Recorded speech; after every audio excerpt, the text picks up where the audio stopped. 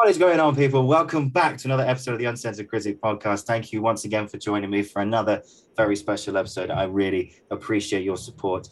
And we are joined today by another very, very special guest and yet another member of the GSA family. This could be called the GSA podcast at some point. There's so many people on, but hey, I'm happy.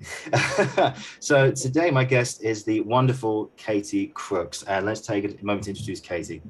I first met Katie a few weeks ago at a careers event at GSA, and she, like myself, trained with the wonderful Chris Palmer, who's also been on the show.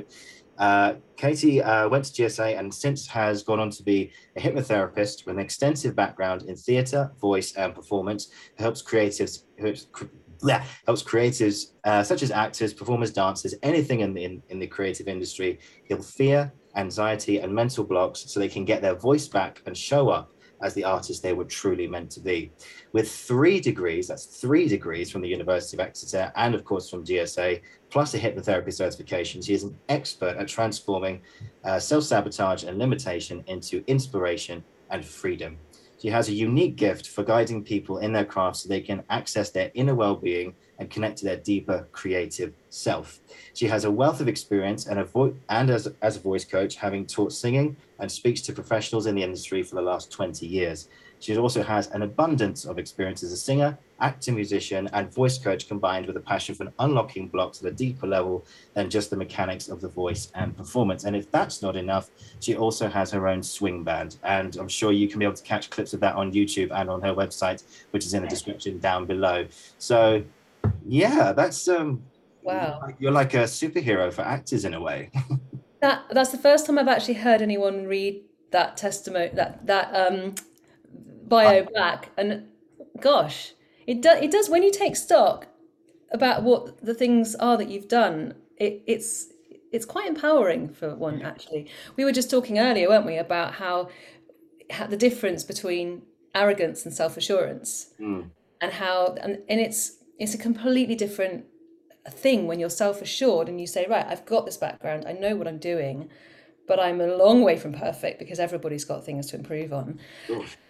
That's self-assurance, not arrogance. I think arrogance comes from insecurity, but self-assurance comes from a knowing that we all love engaging with our creativity and finding ways to make that happen. And it's okay to say, yeah, I do this.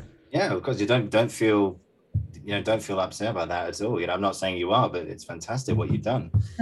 So Yeah. I always to begin at the beginning, as Dylan Thomas says, where did Mm. because I know you started off at Exeter and you did a degree in music and Mm. things like that. So where did I know we've got 2 aspects of it. So we've got the arts and we've got hypnotherapy kind of intertwined in one, but where did the inspiration to be an artist or be involved with the arts, where did that come from? Oh my gosh. From as long as I can remember. My Mm. first knowledge was when I was so little, and my father was rehearsing a choir. They were doing a piece of Bach, and the orchestra, no, Beethoven, the orchestra came up with this music. In between, they were rehearsing the bit in between, and I just leapt up. I was probably about 3, and just went, "Dance, Daddy, dance!" I had to move to music, and so it was, it. I think you can probably relate to that innate need to be creative, to have something come from us and through us as an artist. So Exeter University was great fun, and I always knew I wanted to do music. I was terrible academically. I'm ADHD, but I knew that I wanted to do what I had to do in order to get where I wanted to be. All I knew back then is that I needed to do something to do with music and performance. I just didn't know what. So I went to university, did music, and then did as much performance as I could, physical performance, which during an academic degree is not so easy. And then as soon as I finished Exeter, I just fell straight into teaching singing, which was amazing, a brilliant experience. But I mean, the first few times I went into a singing lesson to give a singing lesson, I had no idea what I was doing. I was learning completely off the cuff, just doing what I'd been taught. Yeah. Yeah, it taught me a lot. So Yeah. that's the beginning. So am I right thinking you play the piano as I well? do. Yeah, I play for my students. Oh God, Yeah. that's one thing I really want to. It's on the bucket list to learn the piano at some point. It's very rewarding. Yeah. It You just have to do little and often, like with anything. you're in this, the hypnotherapist in me wants to say that you're creating neurological pathways in your brain. So every time you practice a scale, those neural pathways strengthen, and then your finger patterns and your muscles get stronger, of course. Yeah. But it's all neural pathways that you're developing in your brain. So you're strengthening the ones that you want to by practicing little and often every single day. It's the same with acting. It's the same with singing technique. All of it, you know. Yeah, I read somewhere that if you want to try and break habits, that you've got to like practice breaking those habits, and then you're actually kind of rewiring your brain to sort of leave those old habits behind. You know, is that a credible thing? Yeah, 100%.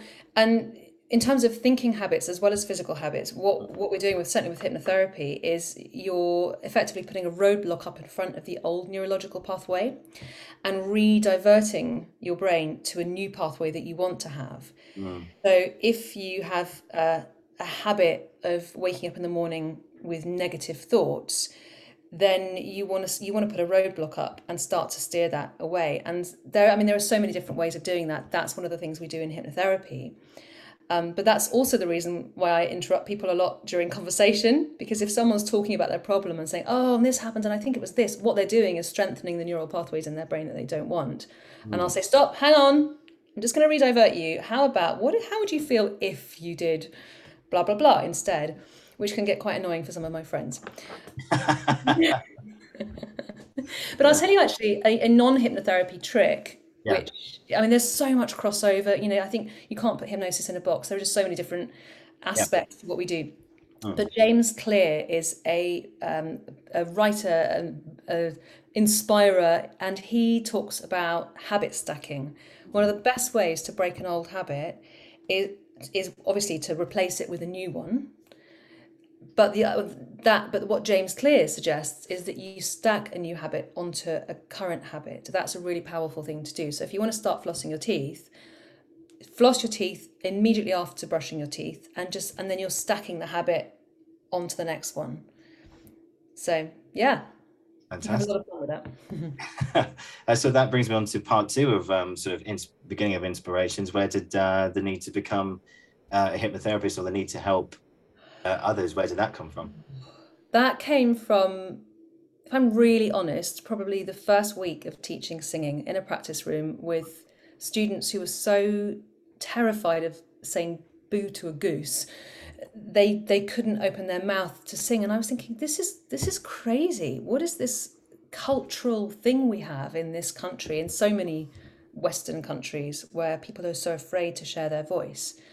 And I knew from almost week one that something had to change with these people, psychologically, emotionally, in order for them to feel comfortable sharing their voice. Because I was creating hopefully a safe environment where they felt that they could use their voice, and still they were stopping themselves. So I knew back then, and I started to get interested straight away. But then it was my own journey, a few years, probably about 3 or 4 years later, where I decided I wanted to further my training. So I started auditioning for drama schools in musical theatre. That I realised my own mental hang-ups were holding me back. I didn't look into hypnotherapy then. I did that MA in musical theatre, got an agent, did bits and bobs, did a few shows, did lots of auditioning, realised it wasn't me, and then came back and did a second MA in voice. By this point, I understood a little bit about the subconscious mind. I'd read a few books, and it was at the end of my voice training with Chris Palmer that I started to then get jobs teaching spoken voice alongside my singing teaching, and I was doing all this relaxation work in the studio with these actors, and they were going into these deep places and these guided visualizations where we were focusing on unlocking the body, or imagining your voice like as if you're colouring it in, that exercise, the colouring in the voice, and all of these exercises. And I thought, there's something deep happening here. There's some shifts happening.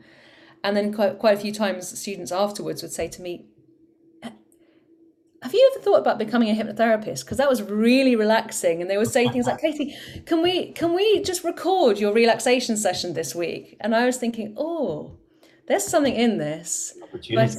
Yeah, exactly. An opportunity to actually help people on a deeper level than just fixing the mechanics of their voice. Yeah. Because I started to realize that every time someone came into a session, whether it was a group practical voice session or a one-to-one singing, that their physical difficulties with their voice, the muscular difficulties, were almost always down to some kind of emotional or mental block.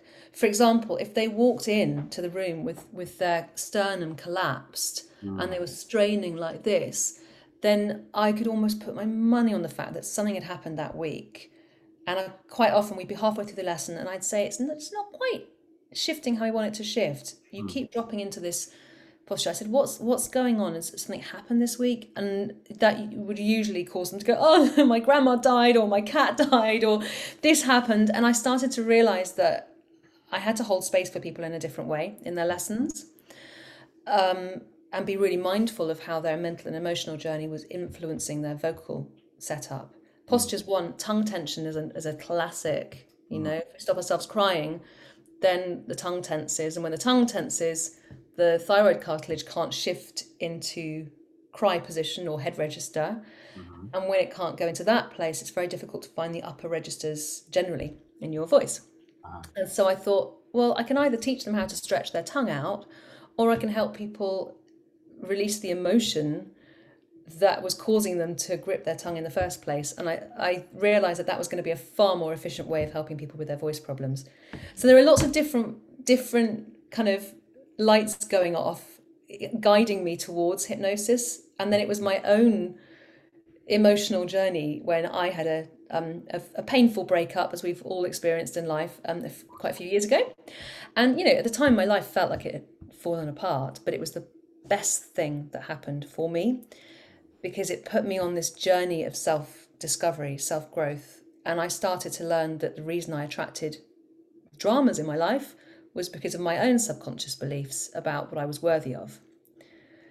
So there was that work as well as the voice work. And it was as if every single signpost in my life was going, come on, woman, this is what you're meant to do. You're meant to be helping artists take down the mental, emotional blocks. And even on a spiritual level, helping them really unlock what their soul's purpose is. You know, that's becoming really transparent the more I do this work.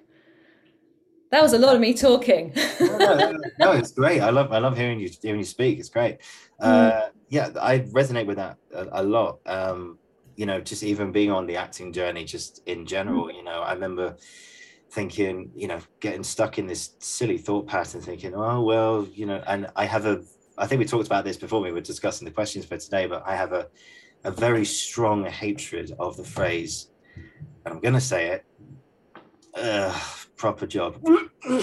Proper job. Oh. Yeah, no, proper. P-R-O-P-E-R. Yes. Oh, yes. God, just when I vomit. Yes, well, exactly. Yeah. I mean, so when you first said proper job, I'm from Cornwall, and down in Cornwall we say proper job to everything. Yeah. So when you said, I thought that, yeah. So there's a reframe for you, and that's the hypnotherapist in me going, oh, a little reframe, so that you can have a different emotional charge to this phrase, proper job. Yeah. So lovely beer. There you go. I have to say. Say that again. It's a nice beer as well. It's a lovely bitter you get down in Cornwall as well. That's right. That's an Austell Brewery or Tinners anyway. So yeah, a proper job. You know what? You've probably heard this, right? If a lawyer is a lawyer, yes, and they're not working, they're still a lawyer. Yes, exactly.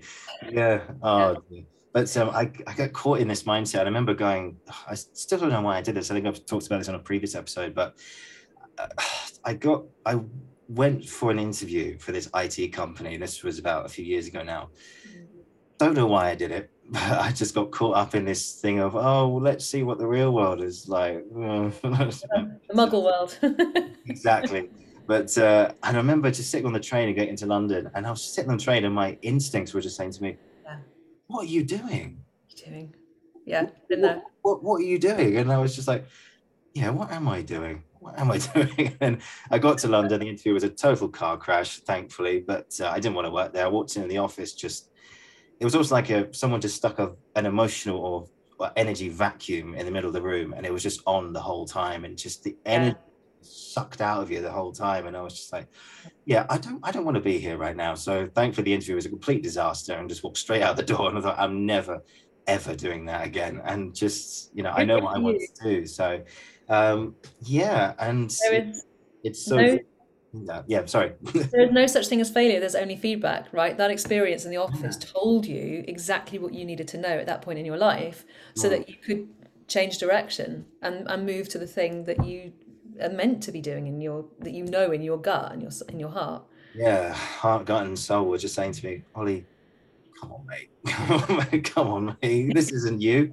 And Exactly the same thing. The energy in those places just they're like energy vampires just suck you of yes. and it's because you're not in alignment with what you're meant to be doing. When you are in alignment, Mm. you're there's something I don't know, we hold ourselves differently, we breathe differently. I swear our heart beats differently. We just everything about us is you can tell, can't you, when your energy goes up, it's as if your inner voice, your soul, your heart, your gut, whatever you want to call it, is saying, yeah, this is what I'm meant to be doing. When you feel the energy drop, it's telling you I shouldn't be doing this. And I think the more intuitive we become, the better we become in our careers as artists. I think developing the skill of intuition is such a massive part of what you do as an actor, isn't it? Mm. Absolutely. And I Yeah. think, you listen to your instincts a lot more, and then that sort of leads you into the realm of like, oh, I wasn't expecting that, but I just follow my instinct, and it's like, oh, that's great. And you have those moments in life where you sort of at first go, well, this is kind of weird and lovely, but then you sort of know, okay, no, this is actually quite good. This is good. I'm on the right track here. It's fantastic. Yeah. You're Uh, absolutely right. I'd love to speak into that a little bit. So yeah, of in course. as a as an artist, we get into flow state, right? Hmm. Flow state is exactly the same brainwave state as hypnosis. I did not know that. Yeah. So there are four main brainwave states. There's other stuff, but basically the main four, excuse me, is beta, alpha, Mhm. theta, and delta. Okay. Now, delta is sleep. So when we do hypnosis, we don't necessarily go as deep as that because although some clients do go very deep and you can drop into delta but still be in a waking state, there's different research finding out different things. But basically, in a nutshell, delta is sleep. Beta is conscious, aware, awake, exactly as we are right now. So between those two is alpha and theta. Mhm. That's where you're daydreaming. That's where when you go for a drive and you're staring at the road and you get there and think, oh, that felt like half an hour for a 5 hour journey. That's called time distortion. That happens when your brain is in alpha or theta. Mhm. When you go deeper and deeper into theta, that's where quite often your best creative ideas come up. Well, in any of that wedge, alpha down to theta, that's when your brain has the best.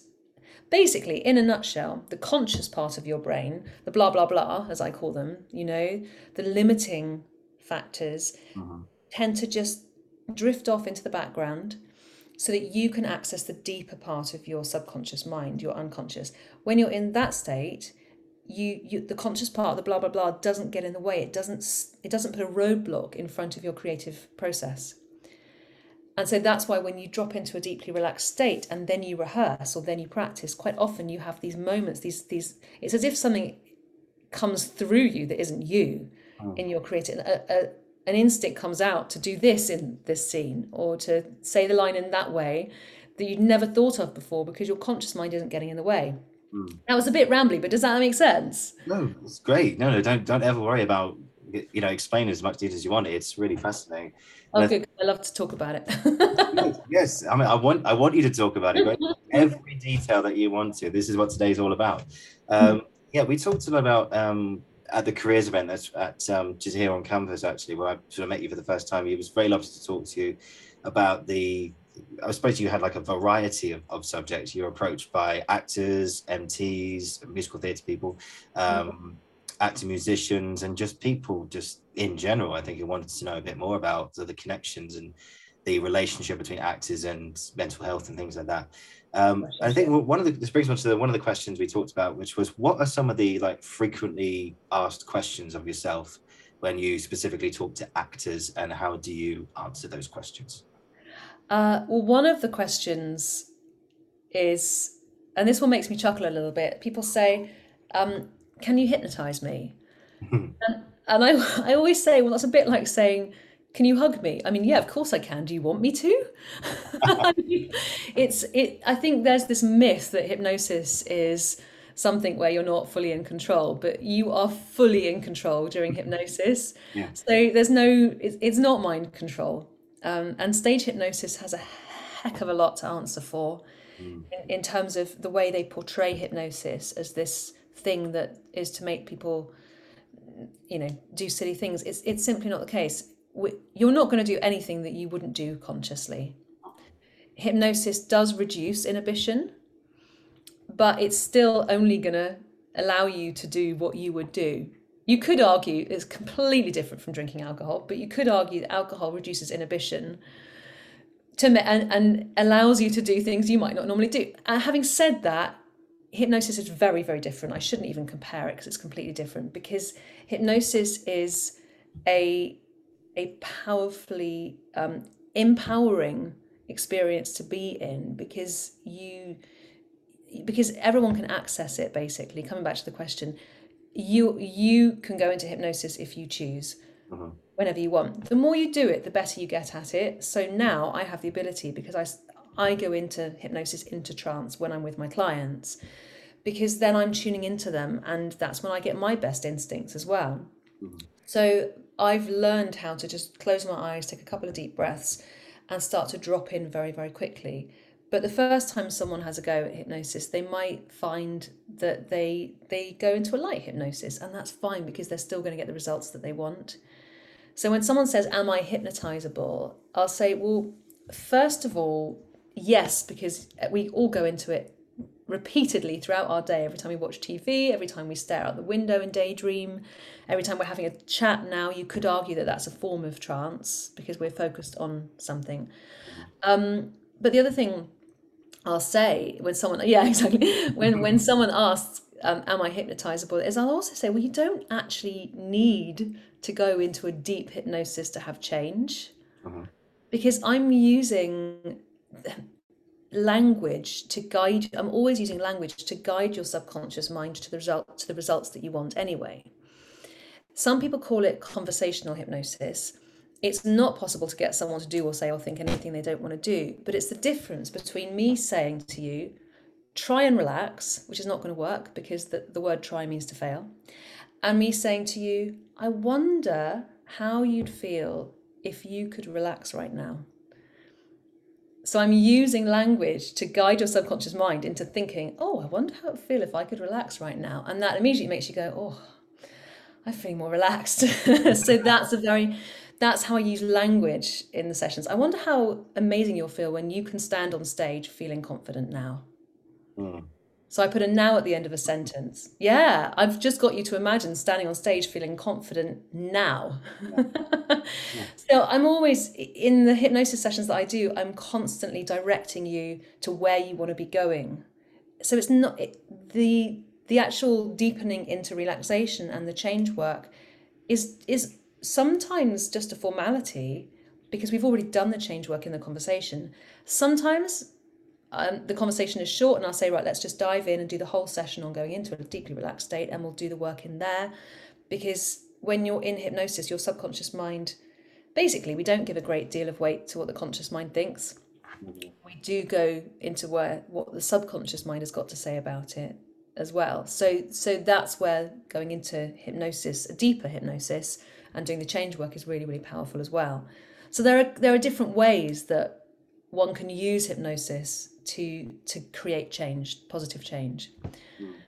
Yeah, that's great. I remember us talking about the kind of, what's the word? Not the kind of like the stereotypical image of hypnotherapy, and how that is just a load of nonsense. A bit of nonsense. If anyone watching on YouTube now is just, like you see that.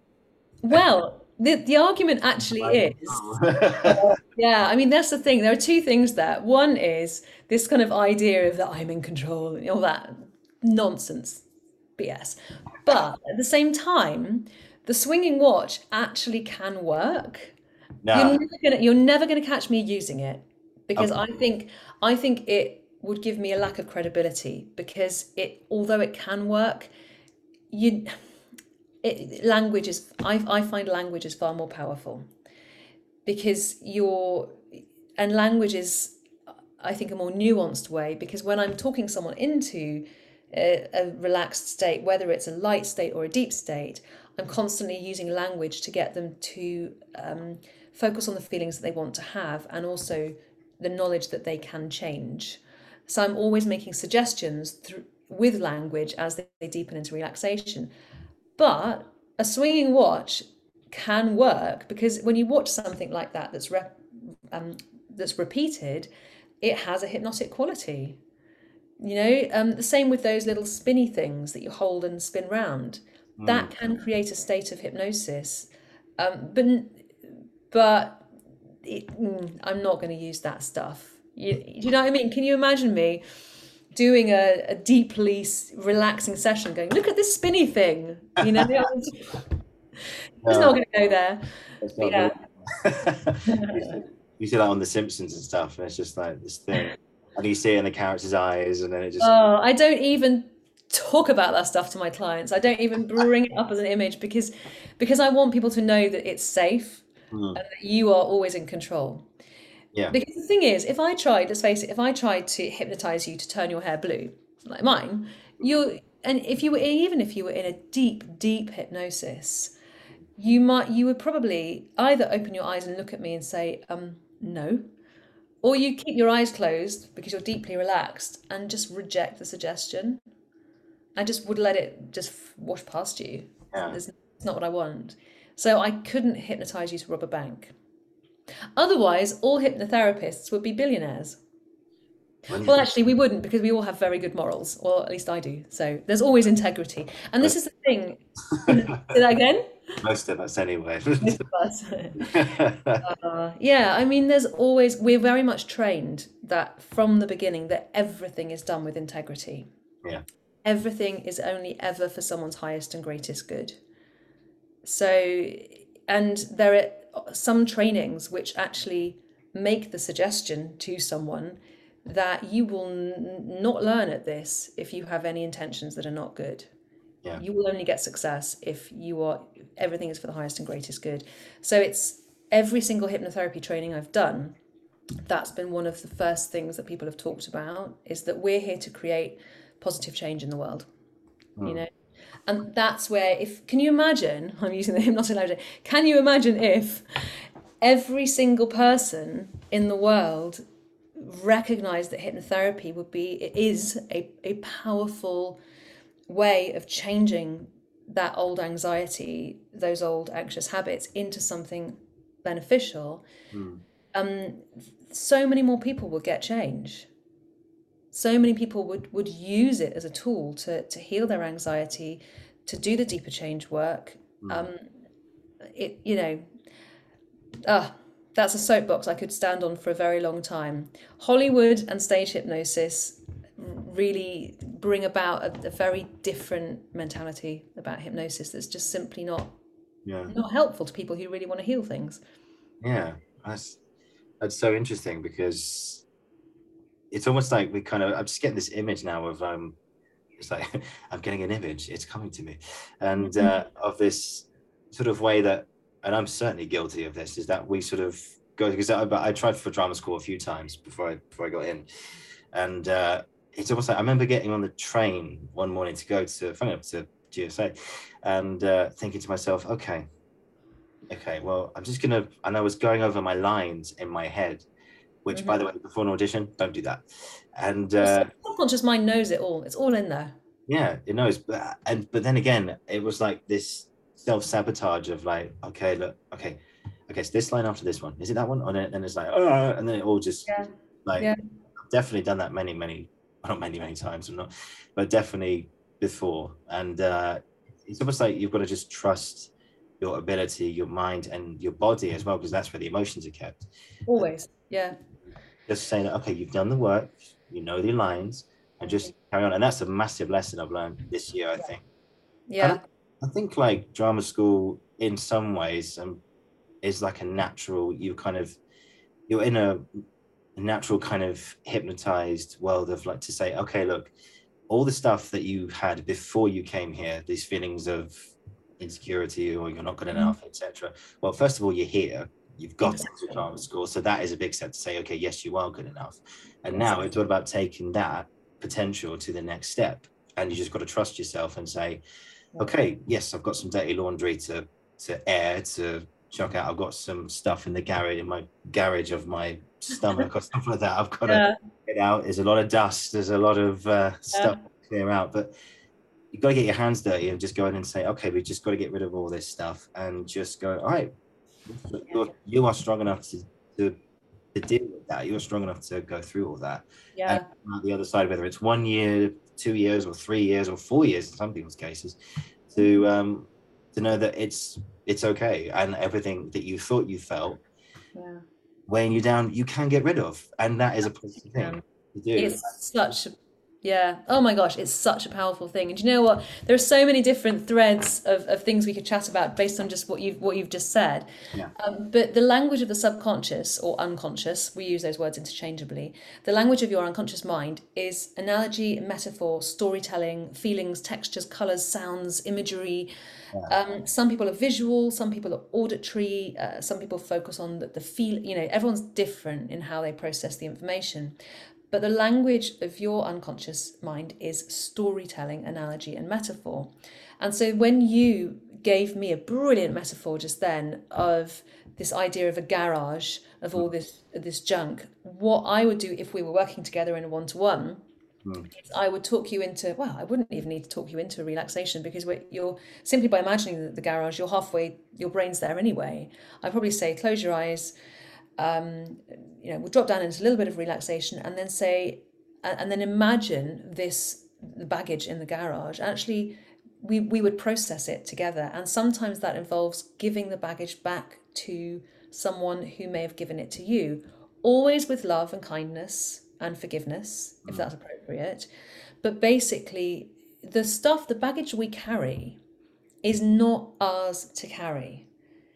Were you were born pure and full of joy and curiosity and playfulness and creativity. Every human on this planet is creative. This idea that I'm not creative and this person, oh, I am, is absolute nonsense. We are all innately creative. But you look at how children play, Yeah. they all are. And then some teacher comes along and gives them a belief system, also known as BS, Yeah. that a belief system that, oh, you're the musical one, you're not a dancer, or you can't sing, mime at the back of the choir. And they give you a belief system. Baggage, I know, right? It says resonates. That resonates with so many people. Oh, This it's resonating baggage. right now. Yeah, exactly, Yeah. exactly. And we can do an exercise around that if you like in a moment. Mm. So imagine, all this kind of baggage that's been caked on you. Like you're born this amazing creative being, and all this baggage has been stuck on you or filling the garage. So I would use your metaphor. And that is stuff that you will have taken on. So as a child, before the age of about 7, some people say 9, different research says different things, but let's say around up to the age of 7 or 8, your mind hasn't developed the conscious, the awake, aware, conscious part of the brain yet that is able to say, oh, that teacher's having a bad day, that's their baggage, not mine. Mm. When you're 6 years old, your brain hasn't developed enough to do that. So if a teacher says, oh, you can't sing, your 6-year-old you goes, oh, I can't sing. Mm. Now, not every 6-year-old. Some 6-year-old goes, huh, screw you, I can. I'm going to anyway. And so different people will take on different suggestions. Some people won't take them on, but they'll take other suggestions on instead.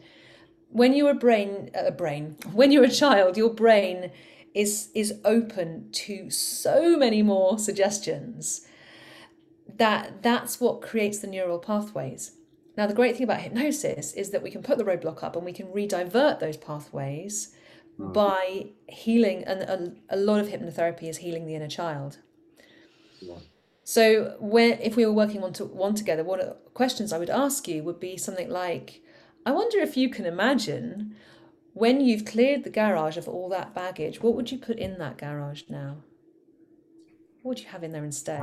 The right the right things. I put what I actually want in that garage, and Yeah, what would that be? Oh, it's be a lot of Shakespeare, that's for sure. Oof, yeah. Yes, And for emotions as well, like confidence, strength. You talked about strength. yeah, strength. Yeah, Shakespeare for sure. Art stuff, and I just think I'd fill it up with what I love, which is just, and if this doesn't sound too narcissistic or anything, uh, me, because I think a lot of things along my journey so far is that I've been taking on a lot of other people, and like as you were saying just now, you know, Yeah. I had a teacher in school who was just, oh, she was just not worth a dirt off your shoes. She was just horrible. And yeah, she put me in that place of like, I didn't think I was good enough or anything, like, because like she had her favorites. Yeah, Yeah. I'm not going to say her name, Mrs. Keane. And, and if she's listening to this, you.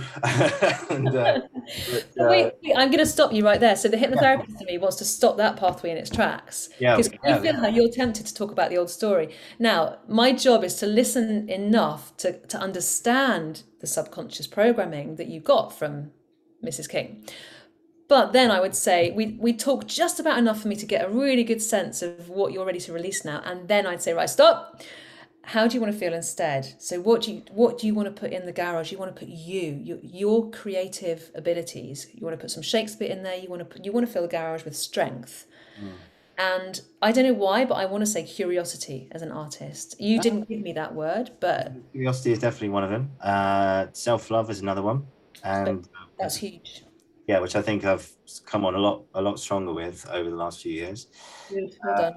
yeah, and just like this feeling now is that I feel like, and this is probably, yeah, fuck it, I'm just gonna say it.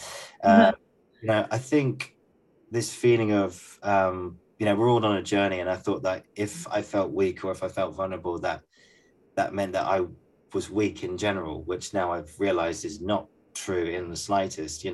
It's just, and I would, I'd sometimes look at other people and just think, God, they look so secure in themselves, and they're so happy, they're so lively all the time. And actually, if I have to take a very famous example of someone who I love dearly, Mr. Robin Williams, who passed away, nearly 10 years ago now.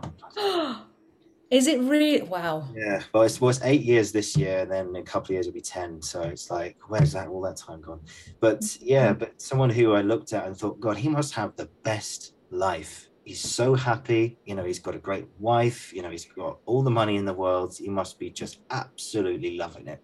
And then when all this stuff came out after he died, like he suffered from depression most of his life, and he had a medical condition just before he died, something to do with his brain, and it's just like, and I'm thinking, and now I watch interviews, and I still love him tremendously, and he's still a great hero of mine. But sometimes I look at interviews of him now. One Yeah. very one of Michael Parkinson, which he did back in 2000, I think, or probably 2002, whatever it was, early 20th century. And I look at him and I think he's so happy, but he's giddy all the time. We all know what he's like, but I kind of feel like that was his way of kind of covering up what was really going on. And Absolutely. some people are just very good at covering up, which I think is a very, very, very unhealthy thing to do. And Mm. yeah, and to be frank in this episode, I think what people need to talk about, I'm not gonna, like you said earlier, I'm not, you can't force it on anyone, of course, but I still think if something's bothering you, just talk to someone about it. You like yourself, a family member, a friend you can trust, Yeah. and just, I yeah. think you put that so well. I personally think that talking about it gives it a voice. It airs it. It makes you feel better in the moment. It makes you feel better because you've acknowledged it. You've acknowledged. So so much of our work is about our inner child, right? This little us who's inside, wanting us to basically be free and to be playful and be creative and to be loved and to be safe. Hmm. We have this innate need to feel safe, and heard and seen. And I can't remember the hierarchy of needs, but those are pretty early on in the hierarchy of needs, to feel safe, to feel heard, and feel seen. So speaking into it is really important. You're so right. Speak about it. But I'm also inclined to say, do give it a voice, do talk about it, but also find ways to allow the change to happen as well. Because if I went round, and I've done this and I still have to work at this, which is why I will continue having hypnotherapy probably for the rest of my life, because life happens, stuff comes up, you know? Yeah. Yeah. And I'm growth mindset rather than fixed mindset. And I will always recognize that I always have plenty of growth to do. That's what I'm here on this planet for. So my advice is find ways to talk about it and give it a voice and acknowledge it and let it feel seen and heard, but then also be aware that continuing to talk about the problem again and again and again and again only makes it more of a problem. So I used to have a difficult situation with a neighbour in a previous house I lived in, who in hindsight was I personally think, having grown up with someone who had severe mental health problems, this person displayed very, very similar traits of aggression, big bad stuff, and that triggered me. It really triggered me, and I was grateful for that opportunity to recognize that I had to do some deeper inner work. So I recognized that his aggression made me realize that I needed to do some more change work. I've gone off on a beautiful ADHD style tangent, which happens now and then. So we're talking about the problem. That's right. So I always make a suggestion to my subconscious mind that if a thought goes away, it always comes back. It always does. It does, yeah. So I started, going back to that original thought, I started in that moment living in the building with this particularly aggressive neighbor. I started to strengthen the neural pathways in my brain that I didn't want by continuing to talk about how stressful it was. And I made myself 100 times more stressed than I needed to be, because I kept wording in my head the letter I was going to write to his partner about how incredibly stressful it is living in an environment with someone who is clearly got problems, and is causing a lot of distress for the people around us. And even talking about it now, the other part of me is going, stop, come on now, you've changed that now, you've healed from what you needed to heal, it triggered you, you healed that, move on. So, but the old part of me is wanting to talk about, but if I talk about the stress too much, all I do is make those neurological pathways in my brain stronger. Neurons that fire together wire together. I don't know if you've heard that phrase. It's a well-known phrase in the hypnotherapy and NLP world. NLP is neuro-linguistic programming, which is taken from the principles of hypnotherapy and other stuff. Anyway, neurons that wire together, fire together. If you look at videos of neurons sticking together, they literally kind of go and they create a pathway in the brain. Let's say, for example, I pick up an apple and I eat it and the inside of it's moldy. I'm going to yuck, throw that away. That's created a teeny tiny little neural pathway in my brain. Oh, just be aware next time you pick up an apple. So I pick up an apple, I don't know, a day later or an hour later, and I eat it. And if that apple is also moldy on the inside, that neural pathway will have got stronger in my brain. I will have gone, oh, yuck, another one. Now, if that happens a couple of times, 3 or 4 times, I'm going to have an association with picking up an apple. That's created a neurological pathway in my brain. And this is how phobias develop. The subconscious mind is trying to protect me from picking up a dodgy piece of food and eating it, because my subconscious mind's primary objective is to keep me alive. Of course, a moldy apple's not going to kill me. This is just an example. Yeah. But that's how a neurological pathway can form. If something particularly traumatic happens, like a car accident, then a neural pathway, the brain creates those neural pathways super fast. And hypnotherapy is one of the most powerful ways of changing the pathway. You can't undo a pathway, but you can put up a roadblock and redivert onto a new pathway, which starts as a dirt path with just a few neurons, but over time, with repetition, can become a 6-lane motorway. And that becomes more interesting, more powerful, more nice, and more attractive for the brain than the old neural pathway, which has been blocked off anyway. So that's the science behind what we're doing.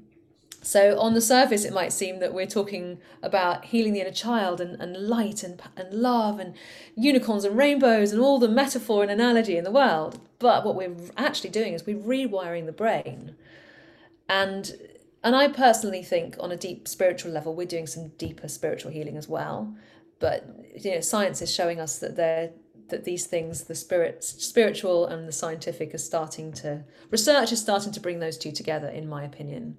Mm. So anyway, that was that. There are a thousand tangents we could go off from that. Yeah. But with that in mind, how can you start to steer your brain to the results that you want Mm. if something like an anxious thought has been coming up? And the best way to do it is if you talk to yourself about, the self-talk. For example, I'm not good enough. I'll never be good enough. I don't deserve to be here. One of the best things you can do is actually say, right, cancel that, cancel, cancel, cancel. Now, if you say, I love myself, I deserve to be here, part of your subconscious mind might go, well, you don't yet though, do you? Sometimes it might go, yes, I do. Either way, you have to give yourself a sentence that is going to be appealing to your subconscious mind. For example, the thought pattern of, oh, I'm stressed, or oh, I'm not enough. Say cancel that, cancel, cancel, cancel. Every day I'm becoming more relaxed, or every day I love myself more and more, Mm. or I'm give myself permission to love myself. So you can start to redirect the neural pathways to ones that you want to have, and then give it a few repetitions, days, hours, days, weeks. Saying phrases such as I love myself become way more achievable. Mm. That makes sense? Yeah, massively. And please forgive me for this pun, but I've felt hypnotized just listening to you just now. And I've noticed that my voice does have that effect. So anyone who's driving, turn this off and listen when you've stopped. Um, yes, but one of the reasons is every time somebody tells a story, a person is in hypnosis. That's why we do theatre. yeah, Storytelling is incredibly powerful. yes, it really is. Yeah, and that's why the Bible is full of parables. That's why Aesop's fables are so powerful. That's why we love the hero's journey, which you'll see in most pieces of art, some form of the hero's journey. Yeah, I remember seeing Andrew Scott do something a few years ago at the Old Vic. It was a one-man show, so it was kind of like, well, it was only him on stage, but one-man shows are particularly hard to sort of pull off in a way to sort of keep you entertained the whole time. Yeah. Some people do it pretty bloody well, and he did it very, very well. There was a show called Sea Wall by Simon Stevens. So anyone who wants to read it or wants to see it, please just go read it. It's online. It's just fantastic. And the story's all about a guy called Alex, and he's just telling his story about a trip to France. I won't spoil it for anything, but it went tragically and horribly wrong. And it's so beautifully and beautifully written. And I couldn't help but just listen to every single thing that Yeah. he was saying. But what was really irritating about that, was it really? I don't know. But what was really annoying about it was the fact that at one beautiful moment, about 3 rows back, someone's phone went off, and Yeah. he was in the middle of a monologue of the monologue, and just kind of very just stood there and just waited and waited and waited until eventually this person, I'm not going to say a bad word because I'm not going to get into that one, but this said individual whose phone was going off was eventually sorted it out, and he just carried on. And but for some reason, even throughout that, there was still a quality of him just standing there Yeah. and going, I'm just going to wait for you, just going to Mhm. wait for you. And then and then the rest of the show was just hypnotizing as well. And What a masterclass in professionalism. yeah, So he held the space. yeah, I think it looked like he'd come to an agreement that if a phone does go off, he's not going to try and speak over it or anything, because that just creates noise. Yeah, and it's stressful and yeah. So he just stood there and just waited. Yeah. Like, okay, can I continue now? Okay, thank you very much. And Yeah. carried on, and there's a lovely quality to that, I It's think. beautiful. Yeah. And in doing so, he will have gained the he will have clearly already had approval from the audience, but he will have gained an extra level of approval because he didn't make it about himself. He didn't suddenly switch off and go, "Can you turn that phone off?" He didn't make it about himself. Mm. Everything is about the performance. But at the same time, he had enough self-worth to to say, "I'm going to stay here until this distraction's over." And I think it takes a lot of confidence and self-worth to do that. So knowledge of your worth. I'm worthy of being here and I'm worthy of being heard. So I'm going to wait till that disturbance calms down before I get on with it. And that kind of brings us full circle to the conversation at the beginning, doesn't it? About knowing your worth, which is not the same as arrogance. Yeah, exactly. Yeah. Exactly. It's about Ooh, knowing your worth and what you deserve and everything.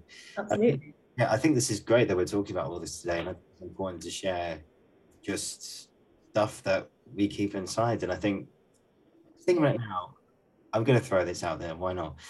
Mhm. Uh, the biggest thing for me is just, and I've realized it, is that there's this quote, and I can't remember who said it. Jay Shetty talks about it. You know Jay Shetty? Oh, love him. Yeah. That's the guy. Uh, he quoted this from someone. I think it's from an old guru or something like that. I'll have to Google it later. And the quote was, "I'm not what I think I am. I'm not what you think I am. I am what you think I am." And I think I've carried that most of my life. Ah, So all my stuff, which I'm like you said earlier, constantly improving. As Luke Combs says in one of his songs, I'm a constant work in progress. And cool. just this feeling of like, don't let constructs of other people and let other people's thoughts or your own perception of what other people's thoughts are That's all belief systems. affect your reality. Yeah, don't let any BS affect your inner system. And it's like, yeah, Wow. like, So liberating. even now, I'll be honest with you, even now I'm just like, oh my God. What a relief to take that. You're holding your clothing as a feeling of almost like a heavy weight of a cloak that isn't yours that you've just taken off. Yeah. It's not your circus, not your monkeys. When someone else has an opinion about you, I love that phrase. Yeah. When someone else has an opinion about you, it really is nothing to do with you. It's all to do with their BS, their belief systems, their filters through which they see the world. Yeah. That everyone has filters through which they see something.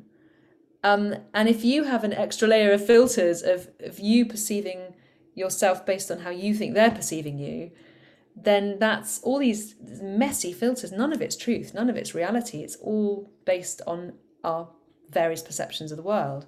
Mm. If I look at a spider on the floor, my innate, well, that's the thing. Some people might have that reaction. I'm going to go, unless it's something dangerous, then fine, but we're in the UK. That spiders, at worst, an annoying bite that's like a bee sting is probably the worst possible thing that can happen. Thankfully. I've grown up with a kind of mother, and father probably as well, but mostly mum, who would look at a spider and go, "Oh, bless it! We need to put that outside." Would scoop it up and out the window it would go, and that was it. No drama. Yeah. Whereas some people I know, and I've worked on this with clients before I started to focus more on hypnosis for artists. I worked with clients with phobias of wasps and spiders, and oh my gosh, so many people with phobias of things that you just wouldn't think would be a thing, but for someone out there it is, which is Mm. why I think everyone has to forgive themselves for their subconscious responses. If a child, let's say a 3-year-old child, sees a spider on the floor and a parent or a caregiver or a sibling goes, "Don't touch it, it's gonna kill you," or "It's scary, it's a scary thing." Little 3-year-old you has just developed a neural pathway, has just downloaded an app onto their brain that is the Be Scared of Spiders app. Yeah. Yeah. I'm quoting a brilliant hypnotist called Karen Hand, Mhm. who mentors. She's given me some sessions. She's brilliant. She talks a lot about the apps that we're born with the basics, and Mhm. we download the apps as we grow up. The Learn How to Walk app, the Balance app, the we're born with the How to Swallow Food app. Hopefully, most babies are. Mhm. We're born with the crying, singing, yelling, screaming app. We might download the app that says you shouldn't cry and scream and yell, and that's where hypnotherapy comes in Mm. to either change, update that app or change it so that you can feel comfortable crying, yelling, screaming in your rehearsal on stage. But going back to the baby on, or the 3-year-old that has downloaded that app, the next time they see a spider, this 3-year-old is probably going to go, scary thing, because they've been told it is. And then that's going to strengthen the neural pathway in their brain. Mm. 3 or 4, 5, 6 times, if this happens, it becomes a thing. Now, there might be another baby, or toddler, 3-year-old, 2-year-old, 3-year-old, whose parent goes, scary thing, Mm. but it just doesn't turn into a pathway for them. Yeah. And they are probably going to go along in life absolutely fine without any fear of spiders. So you can't necessarily guarantee what thing lands for what person, because there are so many factors that influence the filters that we develop. But this initial child will have grown up with this sort of thing about spiders, and that's where we do hypnosis. So we actually heal or change the subconscious belief system around the app so they can have a new set of BS, which is more empowering for them. Mm. Yeah. I tell you, another one is like, I want to give your thoughts on perfectionism in a way, and I think that really, I've Yeah, met, I've met a few people in my time who are really, really particular. You know, that everything's got to be perfect. Like perfection exists. So I'm like, yeah, yeah, but it doesn't. You know, we can have something that's utterly fantastic, but yeah, I think that comes from a place of what is perfect, the same place of what is normal in a yeah. way. And To be honest, I personally believe we are perfect in our imperfections. mm, I've learned to love my imperfections as much as I love the things that I have always liked about myself. mm, I've learned to love the grey hairs. Well, actually, I've learned to dye them blue, but but I love the grey hairs. I've learned to love the wrinkles. I've learned to love the way my slightly wacky ADHD brain works. I've learned to love those things, but there was a time when I hated them. But with all this inner work that I've done, I've realized that hating those things about myself was only holding me back. mm, But I've also learned that to love these things about myself, but also recognize that I'm a work in progress and I've got a heck of a lot of things that I still want to improve on, but yeah, it's now not coming from an inner perfectionist need for validation, or I've got to do this or I won't be good enough. It's now coming from a genuine curiosity and desire to better myself, because the more I better myself, the more I can help other people mm, with their journeys. But this inner perfectionism piece is really interesting, because I did, with the swing band, I do it because I love making music. I love singing. I love leading a band. I love the challenges that it gives me as an artist, as well as a coach and hypnotherapist. But there was a time when I started the band when I was doing it for approval. I was doing it for validation, and my perfectionism yeah, was because I wanted people to love what I did. I wanted them to accept me. And every gig we did, I wanted people to love it and say, oh, wow, you're such an amazing singer, or wow, aren't you so good? mm, And after doing a lot of inner child work and negotiating with my inner perfectionist, because we can have a conversation with that part of you mm, and find out why it's being like that, mm, what beliefs it has, what it's trying to help with. In some cases, it's to protect you from something, or to keep you safe by limiting you, or whatever it is. We work with that part and find out what it needs.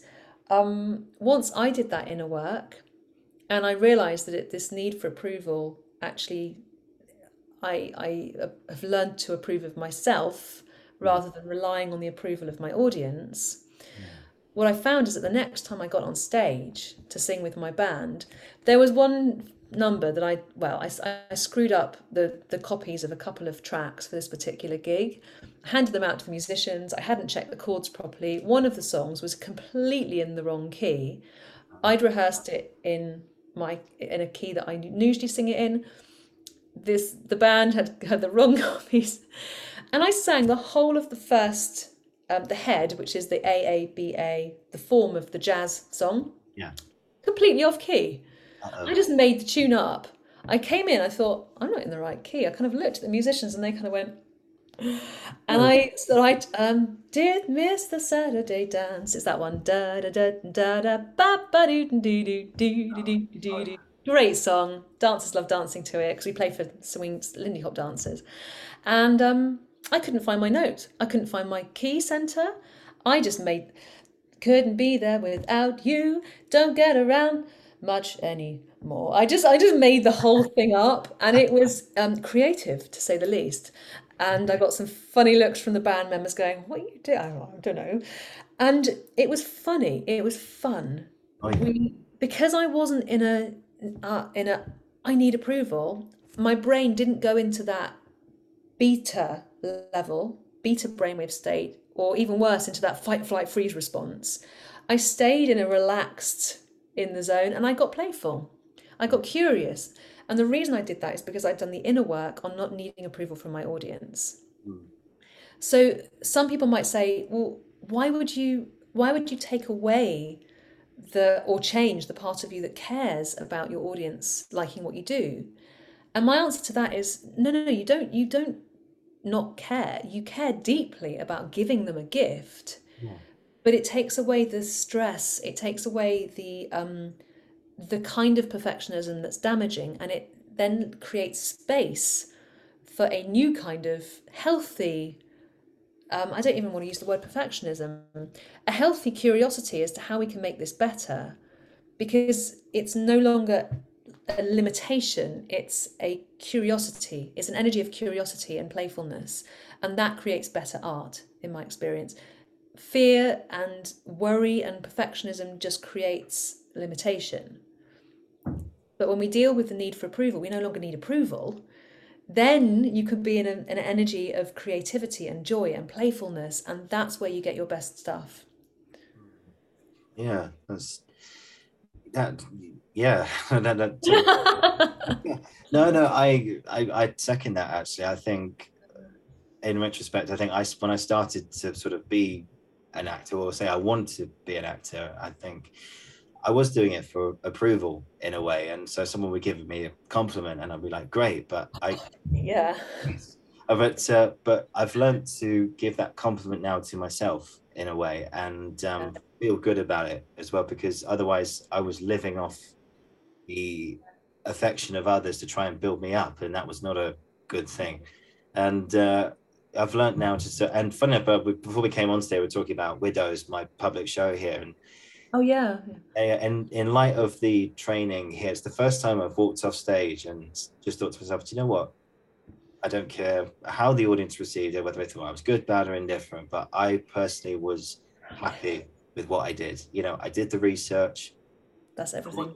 I watched some stuff. I worked with Matthew, the director. I did the best job I possibly could, and that's all I could. That's all I can do. Obviously, if we had like a 6 month run of that play, I remember saying to Matt before the end of the run, I mean, Mm. we only did 4 performances, but I was thinking, God, I want to do 8 shows. I want to do a working week where we do Monday to Saturday, 2 shows on Wednesday, 2 shows on Saturday. I want to go deeper with this character. I want to keep going further with it. But I think for those 4 shows, I walked off and I said, you know what? I'm happy with what I did there. And I'm Yeah. not looking to other people to build me back up. And it's funny because I was thinking about this the other day about how we kind of, and this is something Gary Barlow mentioned in an interview he did as well, because he went through a phrase of like, take that finished. And I know they're back and better than ever now, but you know, Yeah. the band broke up, Robbie went off into the sunset and just, Mm.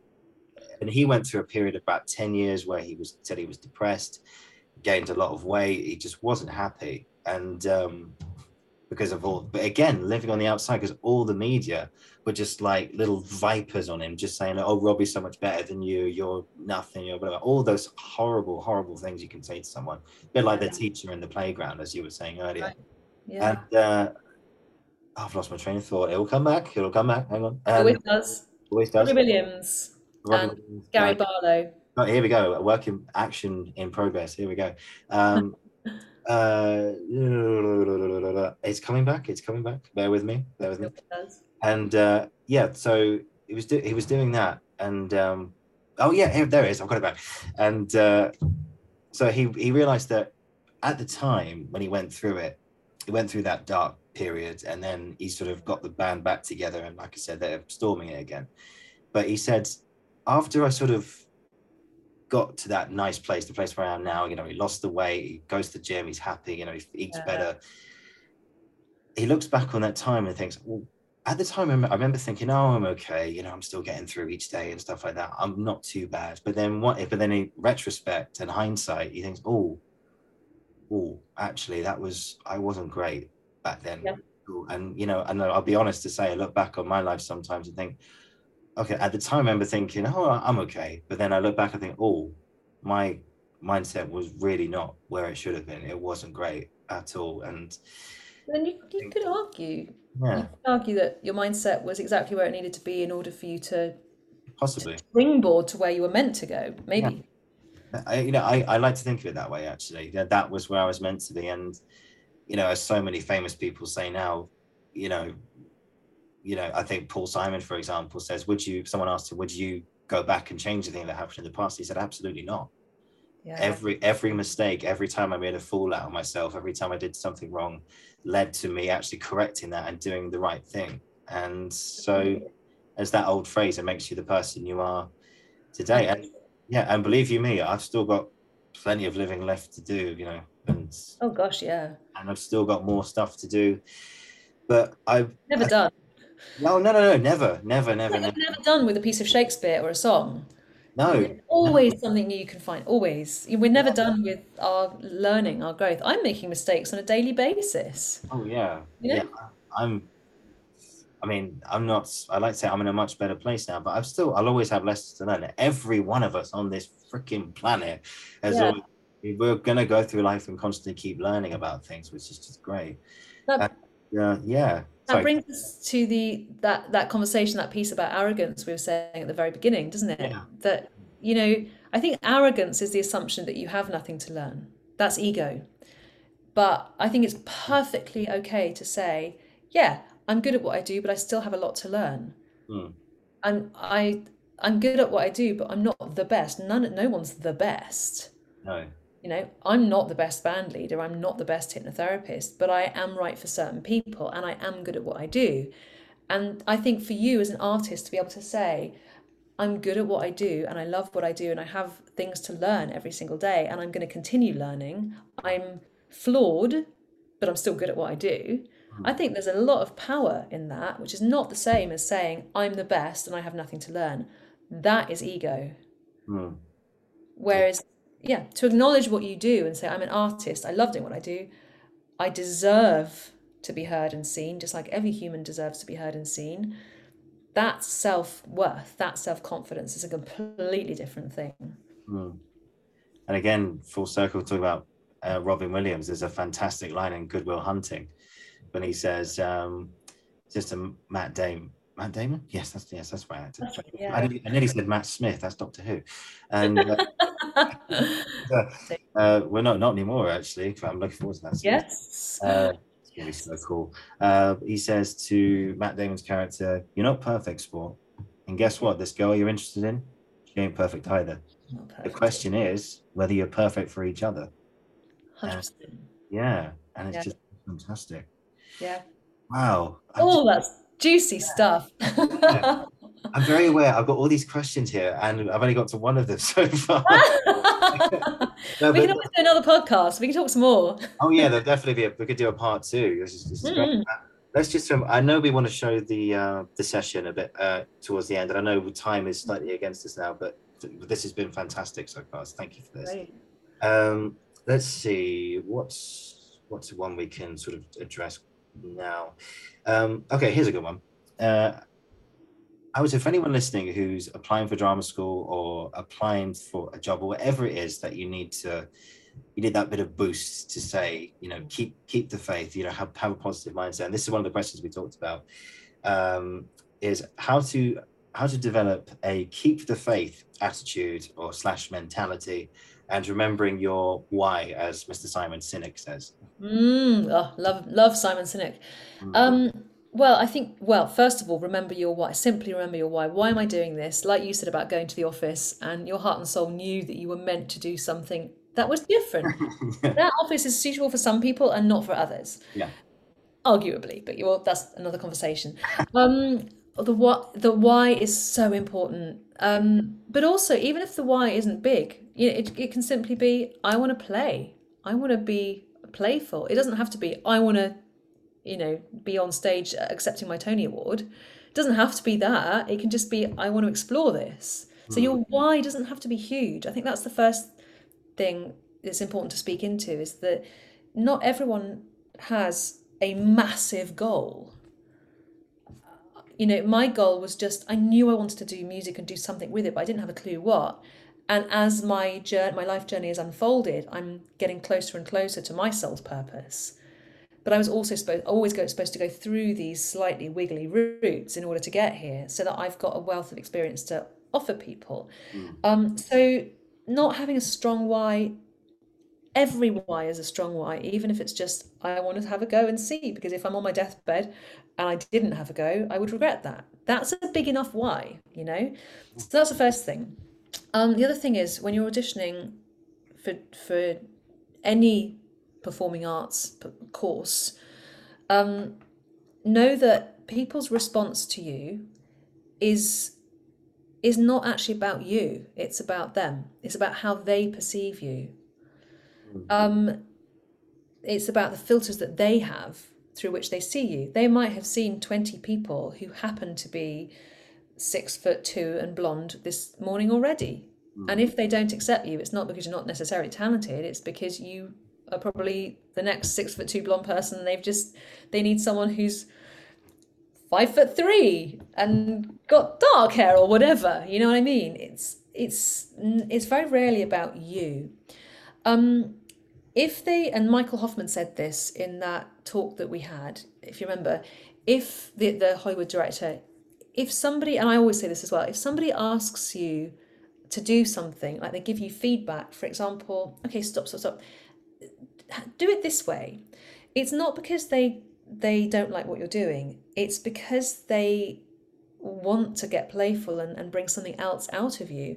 And I'm going to add to that, it's because they probably haven't, or it may be because they haven't yet seen in you something that they see you could bring to the work.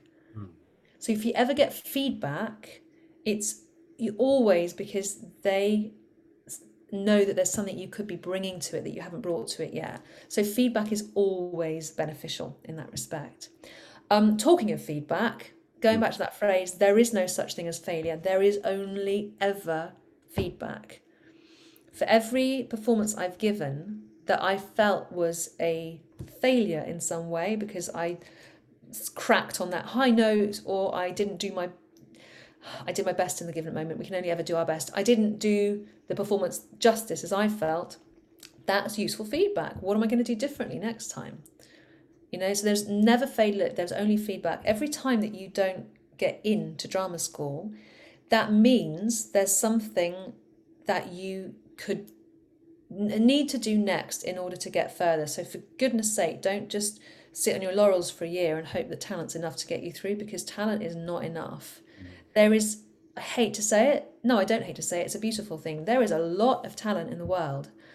What there's a lack of is people with skill and self-belief. When you build your skill set and your self-belief to match the talent and the creativity that you have to give, that's when you're on fire. That's when you'll give an amazing performance. That's when you'll walk into the room and people will see you perform and go, I want to work with this person. The trouble is, too many people go into an audition wanting to be liked without the self-belief. They're wanting the audition panel to do the work and give them their self-belief. Oh, yeah.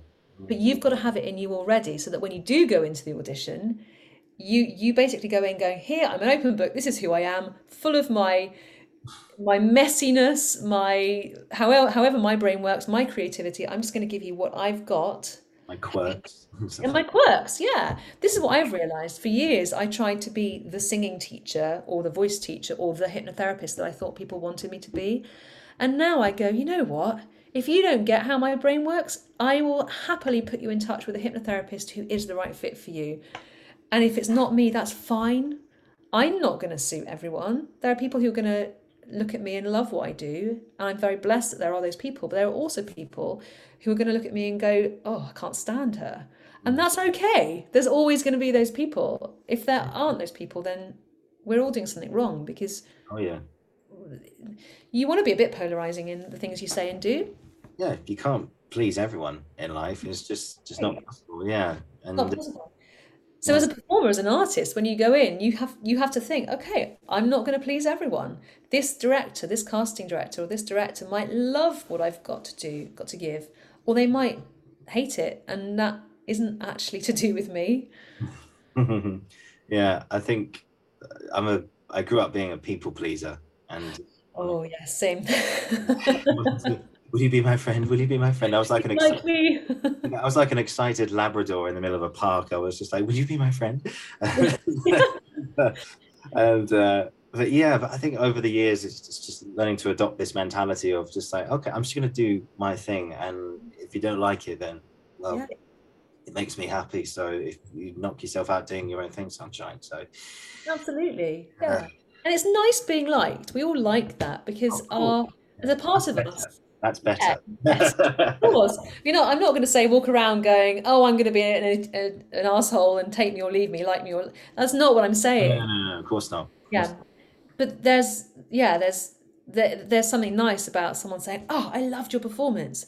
But equally, when you can be in the mindset that if someone comes up and says that, you can go, "Oh, great." And then if someone else comes up and say, "I hated your performance," you can equally say, "Oh, great, Thank great, great either way." you. Yeah, You are the rock and the waves can crash around you, but you just stay, this is me doing what I do, doing my best, yeah. taking the feedback. Yeah. So that when I did that a different swing band gig and the organizer came up to me, clearly having had a great time, and but also gave me some feedback, he said, oh my gosh, absolutely loved it. And a part of me wanted to go, yay! And then he said, but some of the feedback was you didn't play enough fast numbers. You played too many slow numbers, and the dancers weren't that. There were some of the dancers that didn't like that. Mm. Um, the part of me could equally have gone, oh, but I didn't. I thought, yay, great feedback. Next time I'll make sure we do more fast numbers. Mm. And you know what? I'll probably do that. And then half the dancers will say, oh, you played too many fast numbers. Do you know Oh, what I mean? can't It's win. You can't win. you can't. It's not No. about. But what you can do, you can win actually, because you can take the feedback from every single performance, and hone it and improve and improve and improve, and until you just get better and better at what you do. So every single audition you do, you're getting better and better. And actually, that's a really powerful affirmation to give yourself before you go into an audition. Every audition I do, I get better and better because I'm only learning, I'm only gaining feedback. When you go into an audition with that mentality, rather than the please like me mentality, you're going to have a completely different energy in the room. Oh yeah, hugely.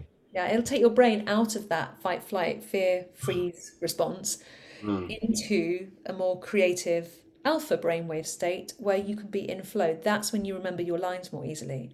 Yeah. And I think I just want to just mention also there's a great thing about like exams or auditions, or I think in any circumstance, interviews, whatever, but Yeah. particularly for what we do, like auditions, as soon as an audition's done, you just say like thank you and just get it out of your head. Like, and then now just move on to the next thing. Release Don't attachment. don't dwell on things. That's what I want to say, because again, I'm very guilty of that in the past. Going, oh, did I do that right? I think they liked me. But now it's just like just do, as long as you're happy, you did the best you can. And also in contrast to that, when they say if you do a bad audition and you think, oh, I didn't do that too well, but okay, but now I know what not to do next time, and just look forward to the next project. And Always. best mentality to have, I think. You're right. You're absolutely right. After every audition and performance, I would sit down and journal, not pages and pages, but I just write down, okay, what did I learn from today? What did I learn from this process? Mm. Oh, and sometimes it's, oh, I learned that I need to remember where the spotlight is. That was a bit stupid, but sometimes sometimes it's actually, oh, yeah, I learned that I need to listen to the other actors more rather than thinking what's my next line. I just need to listen to what they've asked me or said to me. Yeah, yeah, Um, yeah. yeah. That was a big thing that I learned this year. We worked with Andrew Davidson, who's also been on the show, Uh, Oh, amazing. yeah, he's a lovely guy, and he just kept saying. And another thing, again, I know we're pushed for time, but I just want to just mention just one last thing. Well, actually, two last things actually. Without we got Andrew involved, yeah, Andrew sort of talked about every day he would always start with the same vocal warm up and the same physical warm up as well. He would always say, "Walk with purpose," and he would imagine like your soul. Imagine where your solar plexus is. Imagine there's like a headlight or a car headlight, and Yeah. every time you walk around, you switch your headlight on and you walk around the room, and the light goes up outside the room. It goes right to the edges of the universe, right to the edge, every corner, everywhere you go. And then also that stuff we did with the Grania burn as well. And, Yes. just keep going and going and going, and always walk with purpose, and always do that. And I'm gonna say this. I've sort of created like a little like impression of him, which I'm not gonna do now. But yeah, he always goes, engage your singing partner, engage with them all the time. And it's like every single session. And I think like if you hear things like that and you go, you sort of think, okay, engage your singing partner. It's like, okay, great. And then you don't hear it again for like a week, and that can kind of just trickle out of your brain. But every single day for 6 weeks, he kept saying, engage your singing partner, engage your singing partner, listen to them and listen to them. And now that's ingrained in up here in my brain and in my body. And it's like, always listen to the other actors, and listen to, like today, just I listened to you and I'm learning so much, and I've really enjoyed hearing everything you've said. And it's just that, listen to that. And again, there's another quote. I'm like quoting stories and quotes all over the place at the moment, but someone said, I can't remember who said it, but they said, if you don't listen to others, you're not going to learn anything. I'm getting this probably wrong, but if You you are right. Yeah. but if you listen, you might learn something. Yeah. I've learned so much, and it's just amazing. And I keep learning so much as well, just by listening to other people and saying, "So, what do you think about this?" Oh my gosh. Yeah. Yeah. You're so right. It's something I need to get better at doing because I love talking. It's to actually listen. It's to listen more. Um, yeah. Oh Yeah. my gosh, there are so many things I could speak into, but how about we do another podcast? We have to do a part two. I think we'll have Part to do two. part two. We'll get a session in that one as well. I think that would be really good. Mm. I know we've got 10 minutes, but I just want to ask you one more question just before you shoot off. And I'll Yeah. say, out of everything you've done in your career, acting, the swing band, music, hypnotherapy, or it could be more than one example actually. What's been an experience or experiences that you'll never forget? Oh my gosh. I think, okay, so what's coming up is actually all those moments in my career where I release attachment to outcome. Hmm. So I did it for my GSA audition for the musical theatre training Yeah. back in the day. I did the audition. I mucked up my dance call royally. I thought I had just that was it. I think I thought, oh, sod it, and I went for a triple pirouette and messed it up. Oh, They no. saw something in that moment of, oh, I'm going to give it a go, and obviously it was enough. But I remember putting my jeans back on over my dance kit, thinking, I'm not going to go to interview today. I can just, I'm, well, maybe I am. Either way, I'm just going to put my sort of muggle clothes back on as a way of saying to myself, I've released attachment to outcome. And it was that moment where I just let the cloak drop, Mm. let the facade drop. I was 100% myself, and then I was called into interview, and because I'd released attachment by that point, I was more myself than I would have ever been if I had that mindset of, oh, please like me. A similar thing happened in Spain a few years ago. There's a brilliant jazz musician called Gordon Webster, the Gordon Webster Band. He is incredibly well known among the swing dance world, Lindy Hop dancing, and I love to dance. So I was on this trip in Spain. I've done it for a few years. I know the organisers because my band has played for them. And they kept saying, various people who knew me from my band kept saying, oh, Katie, Gordon's playing this year. Are you going to sing with him? Are you going to sing with him? And I was going, oh gosh, it would be really nice to meet him. And it got really eggy and really awkward. And then when I did meet him, I wasn't myself. We've all been there. We're Yes. trying too hard, yeah. And it was just painfully awkward. I know, please like me. That's exactly that. Oh, God. When I think back, oh, I've had to learn to let go of the cringe. Anyway, that was that. Didn't happen. The Yeah. band were awesome. The next year, I showed up again on the same dance trip. Everyone there was saying, "Katie, are you gonna? Gordon's back again. Are you gonna sing with him this year?" And I always sang with the poolside to backing tracks. I hate backing tracks, but it was a bit of fun. So they said, will you sing by the pool like you usually do? And I said, oh, we'll see. If they ask me, great. I'm not gonna pressure it. I just completely let go of attachment to outcome.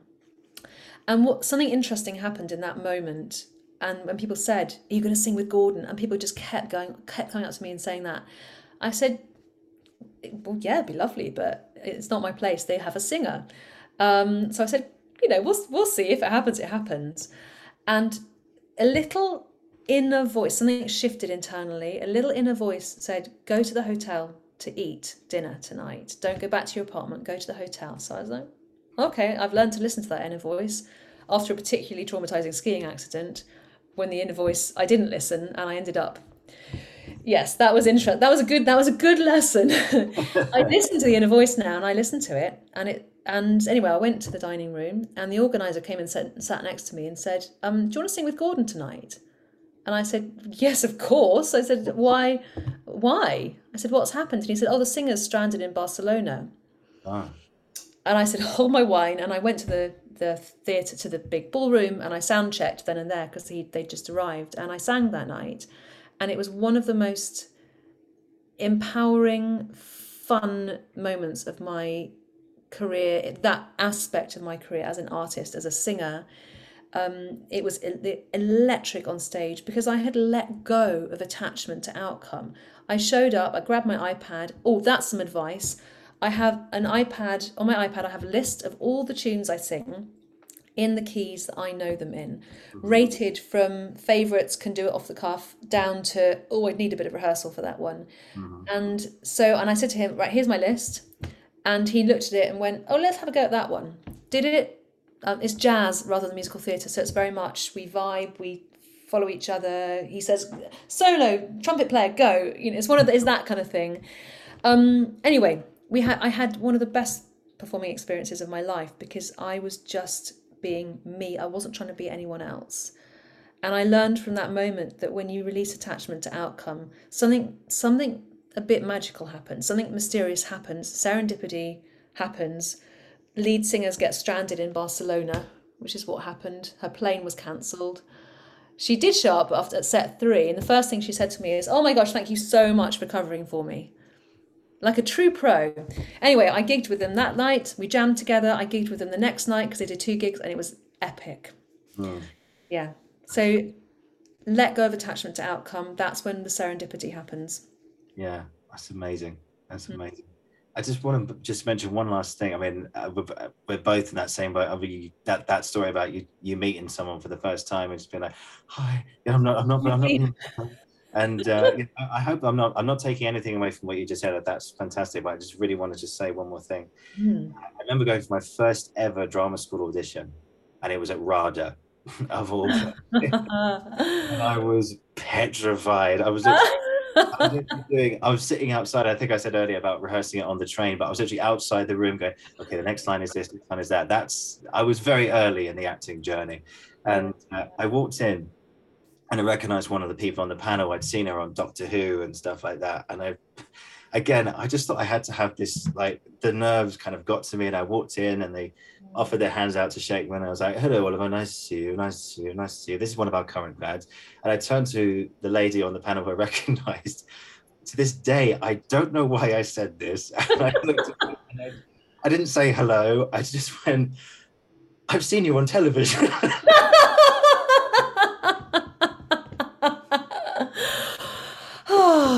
All useful feedback, right? And she just went, "Oh, thank you very much." And I was like, "What did you just do?" We've all done it. Oh my All of us.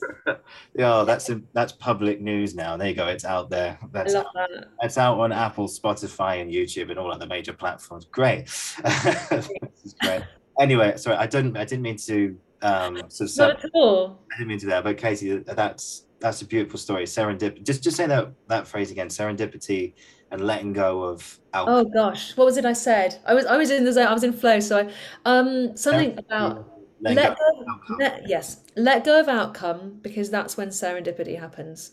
Yeah, and that's when the magic happens as well. Yeah, something magical happens and serendipity steps in, and because you allow things to happen rather than force them. Forcing doesn't work. Yeah, never. At least it might in the short term, but it's never going to help in the long run. Yeah, and just live in the moment, and that's when it all happens for you. Yeah. Yeah, But be prepared. of course. Yeah, Have your song list on the iPad. yeah. What was that app, by the way? Was it an app you used? What was the name? Oh, oh no, it was just notes. And I just Oh, had, I do actually, if you do want sheet music on your iPad, Fourscore is a great app. cool school. There Just you pay go. for it, it's worth it. Yeah, any MT for actors listening? That's your app. No. Wow, Katie, this has been so enthralling and hypnotizing. Thank you so much for inviting me. No, So no, my pleasure. privileged. It's been so interesting and to share so many stories and stuff like that. And I'm an open book, I don't mind all this stuff being out there because it's part of my journey. It's part of all of our journeys. And I think more people just embrace that. And then that's what helps you become stronger. You're And absolutely right. yeah, and that's why you're just a leader in your field and everything that you do. And, think you change lives, I think, and will continue to change many more people's lives going forward. So just keep up the amazing work that you're doing. And yeah, it's been a genuine pleasure. We need to do a part two. We've still got so much stuff we need to talk about, but Just scratch the surface. And yeah, I will add, I will speak one more thing into what you've just yeah, said of is course, yeah. you say that I've done the work, but I know this might sound a bit corny, but it's not me. I'm just the guide. Mm, The work comes through me and it's always you that does the change. I just show you how. yeah, Like a good director will just unlock the doors for you and make suggestions and bring stuff out of you. That's exactly what I'm doing. I'm helping you have access to your innate ability to heal your mind and to make changes that you want. yeah. And but you are the very important door which people go through in order to become the person that they want to be. And like you say, we scratched the surface. We've still got so much more we can talk about. We will talk about. There will be a part two, and which we will sort out at some point. But We'll yeah. make it happen. And yeah, once again, Katie, thank you so much for today. If you just hang on, I'll end. If hang on, I'll say goodbye to you one to one after I end the recording. But guys, thank you for watching. Thank you for listening. This is the Uncensored Critic podcast, and I will be back soon. And once again, Katie, thank you so much. Thank you.